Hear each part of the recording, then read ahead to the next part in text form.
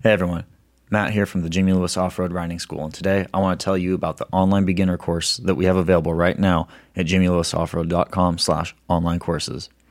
This is a course that you can purchase and receive lifetime access to 10 lessons and 10 drills that I use when I'm teaching beginner riders out here in Pahrump, Nevada.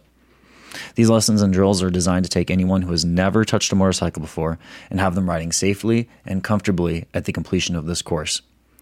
We've been developing this curriculum for quite some time, and with the feedback that we have gotten from real beginner riders, I feel comfortable in saying it is the safest and most comprehensive introduction to the sport that we all love.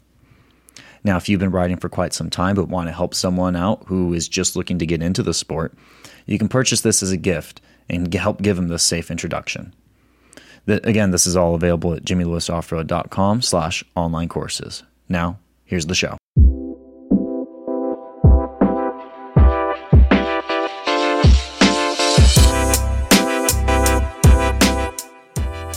So welcome to the Better Rider podcast. My name is Jimmy Lewis. I'm Matt Mattoon. And we are here to help you become better riders. Better riders. And so this episode, we are going to talk about good coach versus bad coach. Right. Yeah. So we've learned a ton in the 20 years that I've been doing this, and probably 8 years for me. 8 years for you.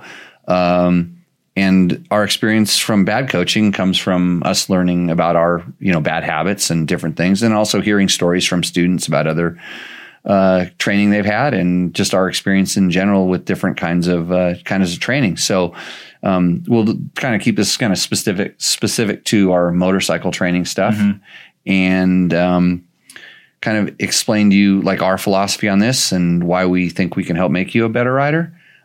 If you're interested in this stuff, you can follow us at www.jimmylewisoffroad.com.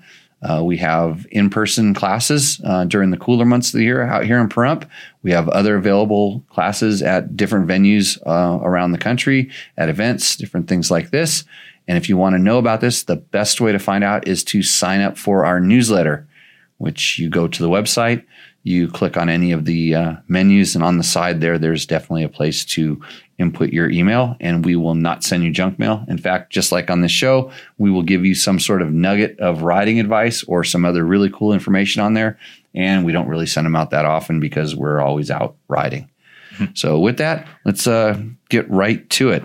So Matt, what makes a good coach? Well, a good coach is able to take something that's incredibly complex and just able to break it down, or just take a concept and then break it down into really small segments that are really easy to understand. So like here we emphasize balance, the importance of balance while riding a motorcycle. And we focus on, we have how many drills? 4 or 5 drills? What, just for balance? Just for balance. Yeah. We have way more than that. Okay. Yeah. Yeah. We have a lot of, and I don't think I've ever sat down and explained all of them to everybody. It's just like, we start noticing that at a class or something that there's a problem or something we need to focus on. It's like, oh, hey. And with myself and Heather, we've kind of played around with all these things and developed these different drills. And so, we'll pull one out of the pocket. But, like you said, taking something that's very complex and breaking it down into its simplest elements is the sign of a good coach. But I will tell you, and says Matt, the physicist, the smart guy with the college degree. I'm the guy, the guy with the communication arts degree. But what I find is that what makes a good coach is experience, honesty, someone that truly wants to, teach you. Yeah. And then also on our side specifically, we are USMCA certified. So that's United States Motorcycle Coaching Association. And they do the stuff, like they make sure we're background checked. We take our, we're with our CPR and things like that. Right. And we understand the kind of the things that maybe you overlook sometimes in coaching. They don't really work on your curriculum and your program. They just make sure you're equipped to be able to teach safely and effectively. So you're not just someone off the street saying, oh yeah, I can teach you how to ride a motorcycle. Right. You just watch a couple of YouTube videos and then start saying, okay, get over the back and gas it, bro. Right. Notice I did the throttle with the wrong hand. So, well, when, I kind of get into, experience and different stuff, we're also going to tell you what we think makes a bad coach. So hopefully you can identify some of this stuff. And it's really anything that we say that makes a good coach, the polar opposite of that would be the bad coach, the starting grounds for the bad coach.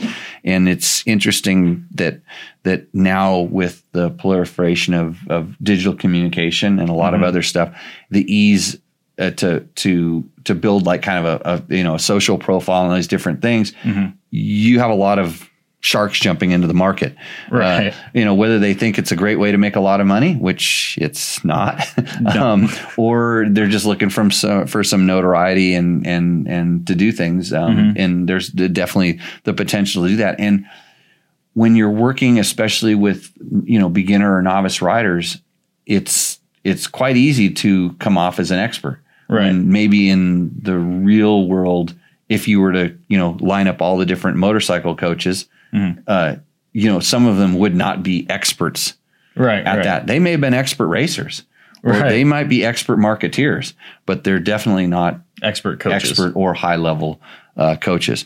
So, what do you think makes a bad coach?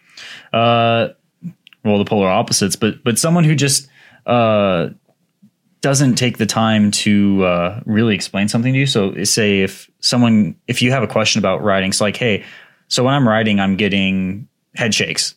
What do I do to fix it? If the coach just doesn't have an answer, just says, I don't know, that's probably not a good coach. Or a coach that, doesn't actually tell you what you're doing wrong. That's another thing that we've heard about how, a few times is coaches who don't want to. Well, just do it like me. Yeah. Just do it like me. They'll just say, watch me do it. Or I don't know what I'm doing. That's another big one. Yeah. And they do it like that, and they can't break down the process, what they're asking you to do, into easily digestible steps. It's just do it like this, right? And imagine like learning how to jump a double jump. Right. Just do it like this. Yeah, or just follow me. Yeah. And whether it's ride through sand on an adventure bike, or do a double jump, or splatter up a rock face on a trials bike. I mean, these things they have pretty big consequences, and you can't just jump into that arena, right? Safely with doing the thing. So what makes a bad coach for me is someone that doesn't take your safety seriously. I know and I've trained high level racers and stuff like that. There are definitely times when we are pushing the boundaries of safety, but this is what they do at that level. This is what they have to do to perform. But for most riders, and for most things, you don't have to do that. And I always say, if you're and if you got a coach that says, well, if you're not crashing, you're not trying hard enough or whatever, BS. No, you know what you're doing when you're crashing? You're practicing crashing. Right. If you're training and you're crashing, you are practicing crashing. Now, if you're trying to find out where your envelope is, like where the edge of something is, and you're fully well aware that that's what you're doing, that's a different thing that needs to be brought to the front. But when you're just doing basic things, there should be no crashing. Yeah. You should be so far in control that this kind of stuff doesn't happen. So when a bad coach allows safety to get out of the equation, that's a serious problem. And that's a no-go for me. Right. And, and even to the point when it's just like, you're doing some basic drills and those little tip overs, and you have, and I've seen this before on videos, and I've seen, I've heard stories of it. It's like, oh, yay, you're trying. We call it cheerleading. Right. They're cheerleading people to keep their spirits up while they're doing things wrong, because they're so afraid of like losing the clients. They want a 5-star Yelp review. They want some thumbs ups and stuff like that. When it's like, if you come to us, we're not going to be clapping when you tip over. We're going to be concerned. Yeah. And we're going to do everything we can to get you back on the horse and have, want to make sure you have some confidence, but we're also going to tell you what you did wrong and explain it so it doesn't happen again. And more often than not, I know this specifically with us, we're going to stop it before it happens. We can see we can see the crash way before it happens. And because a lot of times it's very simple. You're out of balance and going too fast. It's really simple. And we're constantly clipping people on, hey, slow down. And they're like, well, I'm okay. They always want to do it fast. Yeah. You don't even know what you're doing right now. You have you have no idea. Right. And it's probably the truth. They don't have any idea. So as bad as they look, as dangerous as what they're doing is about to happen, they have no idea. So it's not dangerous. They don't feel uncomfortable. They don't feel confident. And that's the difference between good coach, bad coach. Good coach would identify the problem before it happens.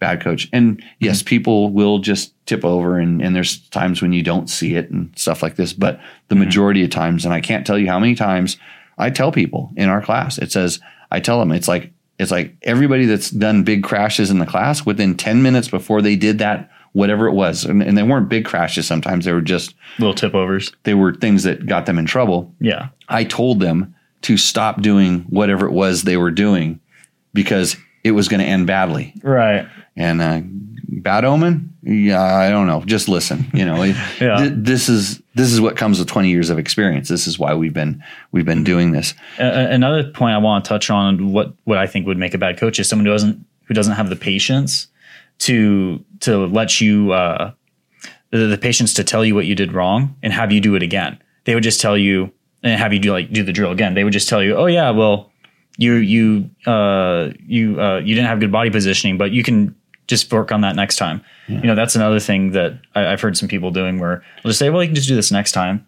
Right. Rather than just sending you back out and have you do it again. It kind of comes back around to the whole cheerleading. They want the good review. Yeah. You're trying to just move through the program when it's not time to move through the program. We've got to still continue working on this because, things move and it comes back to having the coach is having a good curriculum that builds upon itself. And there's places where there's no-goes. It's if you can't comfortably do this, we can't do that. For instance, in our school, we have our basic skidding drill and then we go to sliding. Yeah. If you can't comfortably do the basic skidding drill, the way we prescribe it, the way we tell you to do it, you're not going to do the slide because really bad things can happen. Yeah. We have them keep practicing the skid. And so we say, hey, okay, if you're uncomfortable with this, or we tell them, okay, you're good to continue to do this drill. Don't do the next one. Just do this drill. And then you because you don't need to do the slide. The slide is a little bit more advanced as opposed to, and that's just on a very simple level. So, having a proper curriculum that builds on itself, and it doesn't say, okay, we're just going to go do this double jump, third gear wide open. You'll be fine. Yeah. Yeah. If you're feeling uncomfortable and they tell you that's okay, that's not a good coach either. Yeah, I mean, you will feel uncomfortable. That's just the nature of doing something that's new and I guess I meant difficult. more. You just panicked, I would say. Yeah, I guess what I should rephrase is you shouldn't practice panicked, and the coach shouldn't be reinforcing panic. Yeah, and we get to this, and this is something that we do with our, like I said, higher level guys. It's like I want you to be very relaxed while you're doing extreme things because then you have the ability to go to the next level. Right. But if you're practicing tense, if you're practicing fearful, you're riding tense, you're riding fearful. And so, in the beginning, the drills are like, there's a lot of thinking and processing going on, but this is where practice comes in. And this is where, a good coach will, leave you with some stuff that you can go and practice so you can continue to improve in the thing. A bad coach just says, I just do it like me. And you touched on patience. And this is something that I'm short of a lot of times. Well, but I meant patience in a different kind of way, not in the starting to.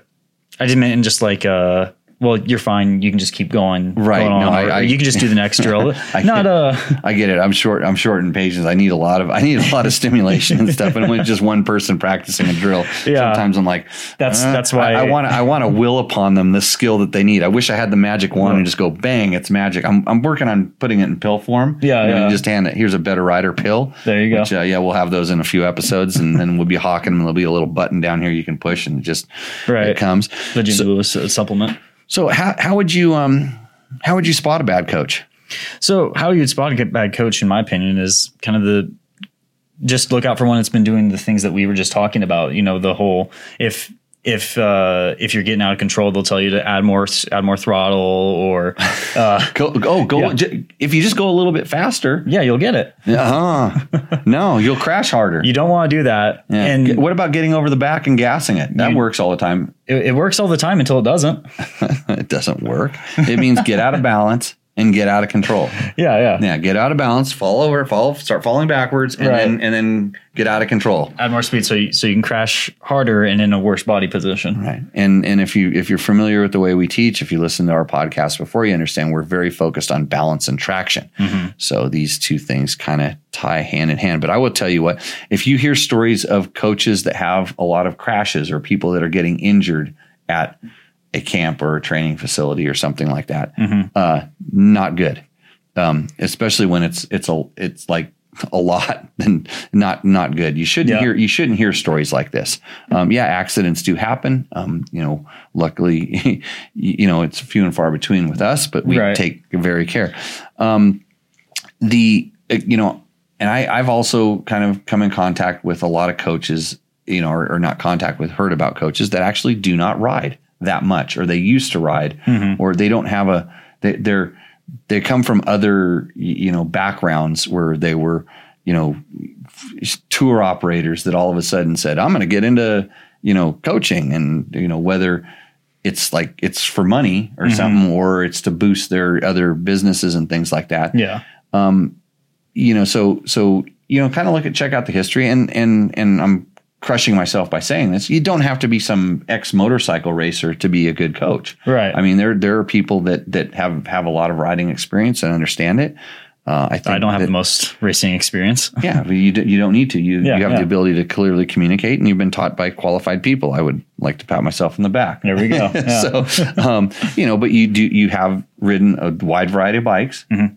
You've ridden all different kinds of, from motocross to off-road to adventure, all these different things. So, you have the experience, and then of course the years of working in the school goes a long ways. Another thing that we kind of talked about is coaching programs that are built kind of on like cheerleading, like it's like this false building up, which seems to be getting more and more popular. It's just, hey, let's make everybody feel like they're having a really good time. And the curriculum takes second seat to, kind of the experience. I mean, if that's what you're into, if you're into going for an experience or something like that, that's okay. And I will always say that if you're actually out practicing on your motorcycle, I don't care where it is, if you're actually spending time to practice on your motorcycle, you're going to become better, because inherently you don't want to crash or do dumb things. So hopefully the coaches aren't past that. You're still out kind of doing some practicing. Another thing I notice is that there's a lot of coaches that do not appreciate being challenged.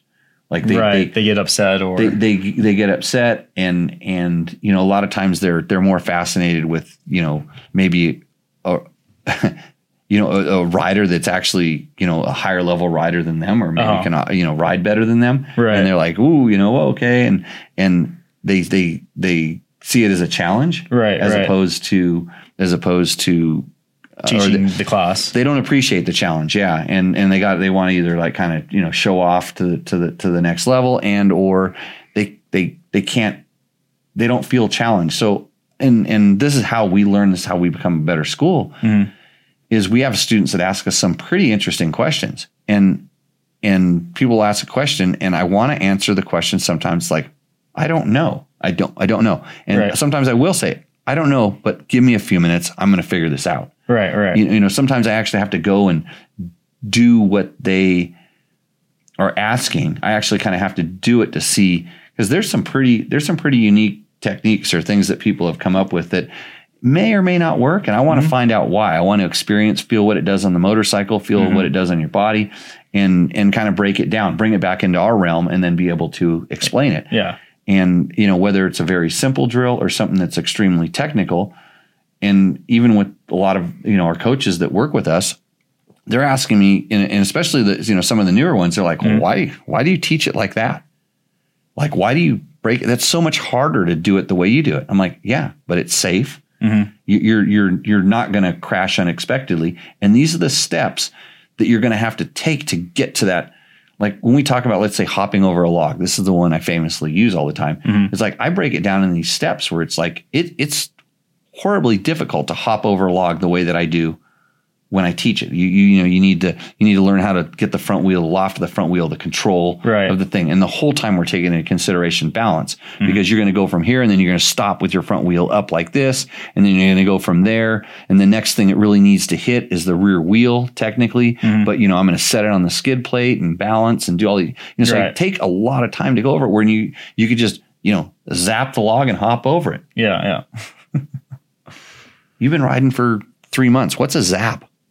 Like what? How do I just zap? I mean, I can watch you do it, and then I'm just going to magically learn the throttle control, the clutch control, the brake control to achieve that, to get my front tire exactly up this high to touch this without throwing myself out of balance. Right. In any plane, side to side, forward and backward, having to use extra muscles in the handlebars. The ability to break this stuff down and explain it in a way that's safe, and then because everybody wants to hop over the log. Like, it's like, I want to learn how to do this. I'm ready to learn how to do this. And it's like, I don't want to break it to you in a hard way, but at this point, you don't have the timing and the coordination, because that takes a lot of practice and a lot of time. And you have to understand that that's part of the ingredients that you have to have on point before you go sending yourself over a log. So, appreciate the challenge to teach these things and to explain them. And it's not, a lot of times it's not the easiest way. But it can be the safest way, and it will produce results in the long run from our experience, at least. Yeah.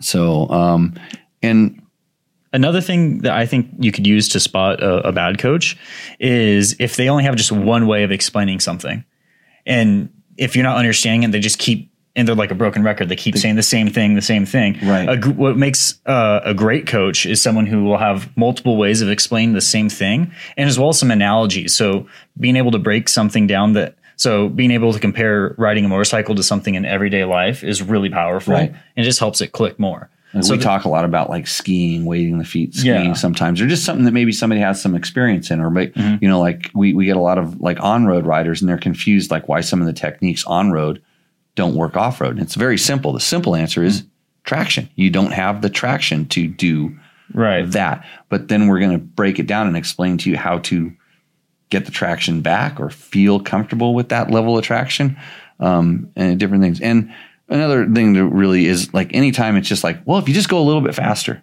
Let's break this down, because we do this quite a bit. Is the reason you don't want to always just go a little faster, because that does work sometimes. That's the easy way to make things feel better, to go a little bit faster.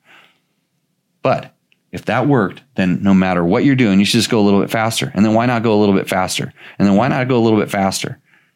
Because at some point that explodes. That theory, because you can't go faster, or you're out of balance, or you're going so fast that bad things happen and you don't even know. I mean, at that point, if you were willing, and sometimes you just go a little bit faster and a little bit faster, and then you need to use that burst of acceleration or the burst of power to control the situation, and you go and then you don't, and then your balance catches up with you really quick. Because you're going way too fast and bad things happen. So that's why get over in the back and gas it doesn't work, because if it worked, you should just do that all the time.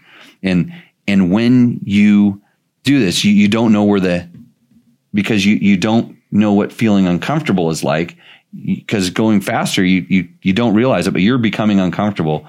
And so in going slower, things become difficult. And when you get good at doing it slow, then when you're ready to go just a little bit faster, because you've worked on the techniques going slow, and you have to struggle with it because they don't work as good if you were going faster. If you just go a little bit faster, everything will work a little bit better. Right.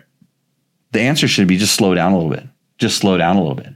That's always so in the struggles of going slow, you get it, and then you can go, because you're there, you go a little bit faster, and it feels a little bit better. And you go a little bit faster, it feels a little bit better. And it goes a little bit faster. It's like, got this. It's literally, you got to walk before you run. Right. It's the exact same idea. And so, and as you practice this way, when to know to go a little bit faster. Okay, I can go a little bit faster. And you're at this aha moment. You go a little bit faster. You go, ooh, that doesn't feel so good. Then you back it down. It feels better. You go a little bit faster. Doesn't feel as good. Right. Okay, I found the aha zone, the speed. Now I know what it feels like to go a little bit too slow and a little bit too fast, and now I know what the right speed is. If you don't know what the right speed is, which you have to teach yourself, going a little bit faster, you're not going to identify it. You're going to go blow right past it into the danger zone, into the bad zone. And so coaches that just tell you just to go a little bit faster, be wary of this. And then have them explain what I just explained. And when they can't, then be careful of your safety. Yeah. No. So if they can't tell you why you crashed too, so right, that should be another thing. If they can't tell you what you did wrong, well, you weren't going fast enough. Oh, well, there you go. There we go. You solved everything. Hey, Matt, tell a story of a bad coach and how it affected someone else. So you're gonna be surprised at who the bad coach was. It was me, actually. I'll do the same thing. Okay, yeah. So I wasn't always an instructor here at the Jimmy Lewis Off-Road Riding School. I tried teaching my mom some stuff because I had read or heard somewhere that you're supposed to get over the back and gas it online, I think, and you're supposed to get over the back and gas it in the sand. And we have a lot of sand out here. A lot of sand out here where we live. And my mom had bought a KLR 650, so pretty beefy bike.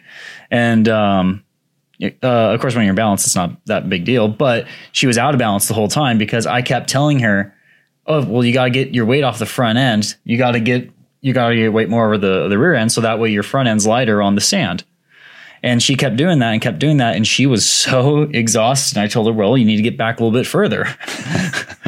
You can only go so far back," but that's just what I kept telling her: is you got to get over back further, you get that weight off the front end. Yeah, and that's such a myth. Like weight off the front end. It's kind of funny because especially with we see a lot of adventure bikes struggle in the sand on their adventure bikes, and a lot of times they're loaded. And half of the problem is there's so much weight on the back, there's not enough weight up on the front, and then they're trying to get back. And so, talk about a myth that just keeps on giving. I think when I was younger, growing up, I went to a lot of different classes, motocross classes in schools and stuff growing up, and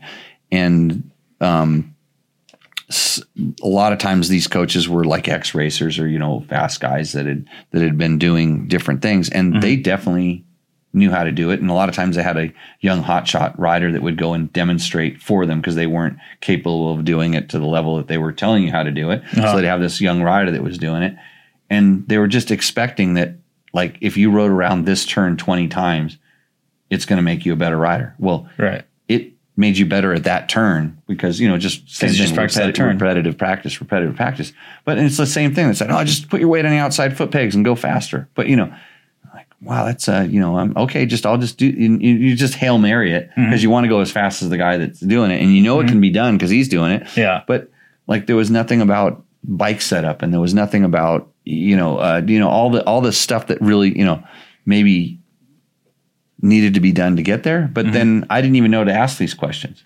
And so you start thinking about it is a lot of times the bad coaching was a kind of a combination of a lot of things, not just, realizing, they couldn't read minds essentially to find out that I didn't know if my setup was right, or did I even care? Or, maybe my dad was around there trying to figure some of this stuff out.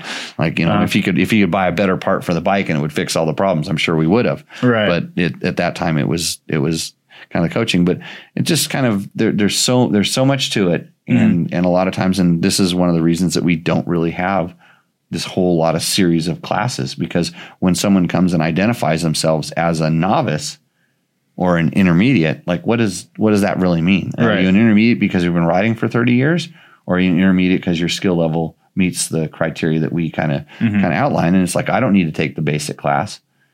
And a lot of times that reason our class, we kind of have one class, this series one class. And the reason we stick to it is because even when I'm working with really advanced riders, it's usually not the advanced technique that they're having a problem with. It's something that they left on the table early on in the very beginning. There's a crack in the foundation. And we have guys that come back over and over again to the class because every single time it's kind of a new class because they've moved themselves up to a different level. And then they realize that even some of our basic drills become more difficult because they now get to practice them at their newfound level and realize, ooh, I left some stuff on the table here. Right. Here's how we go. Yeah. So Yeah. And in growing in the 20 some odd years we've been doing this school, we have given bad coaching advice. We were teaching drills that were, substandard. They're often copied still to this day. I mean, we have some very interesting drills that are unique to us that we've evolved quite a bit.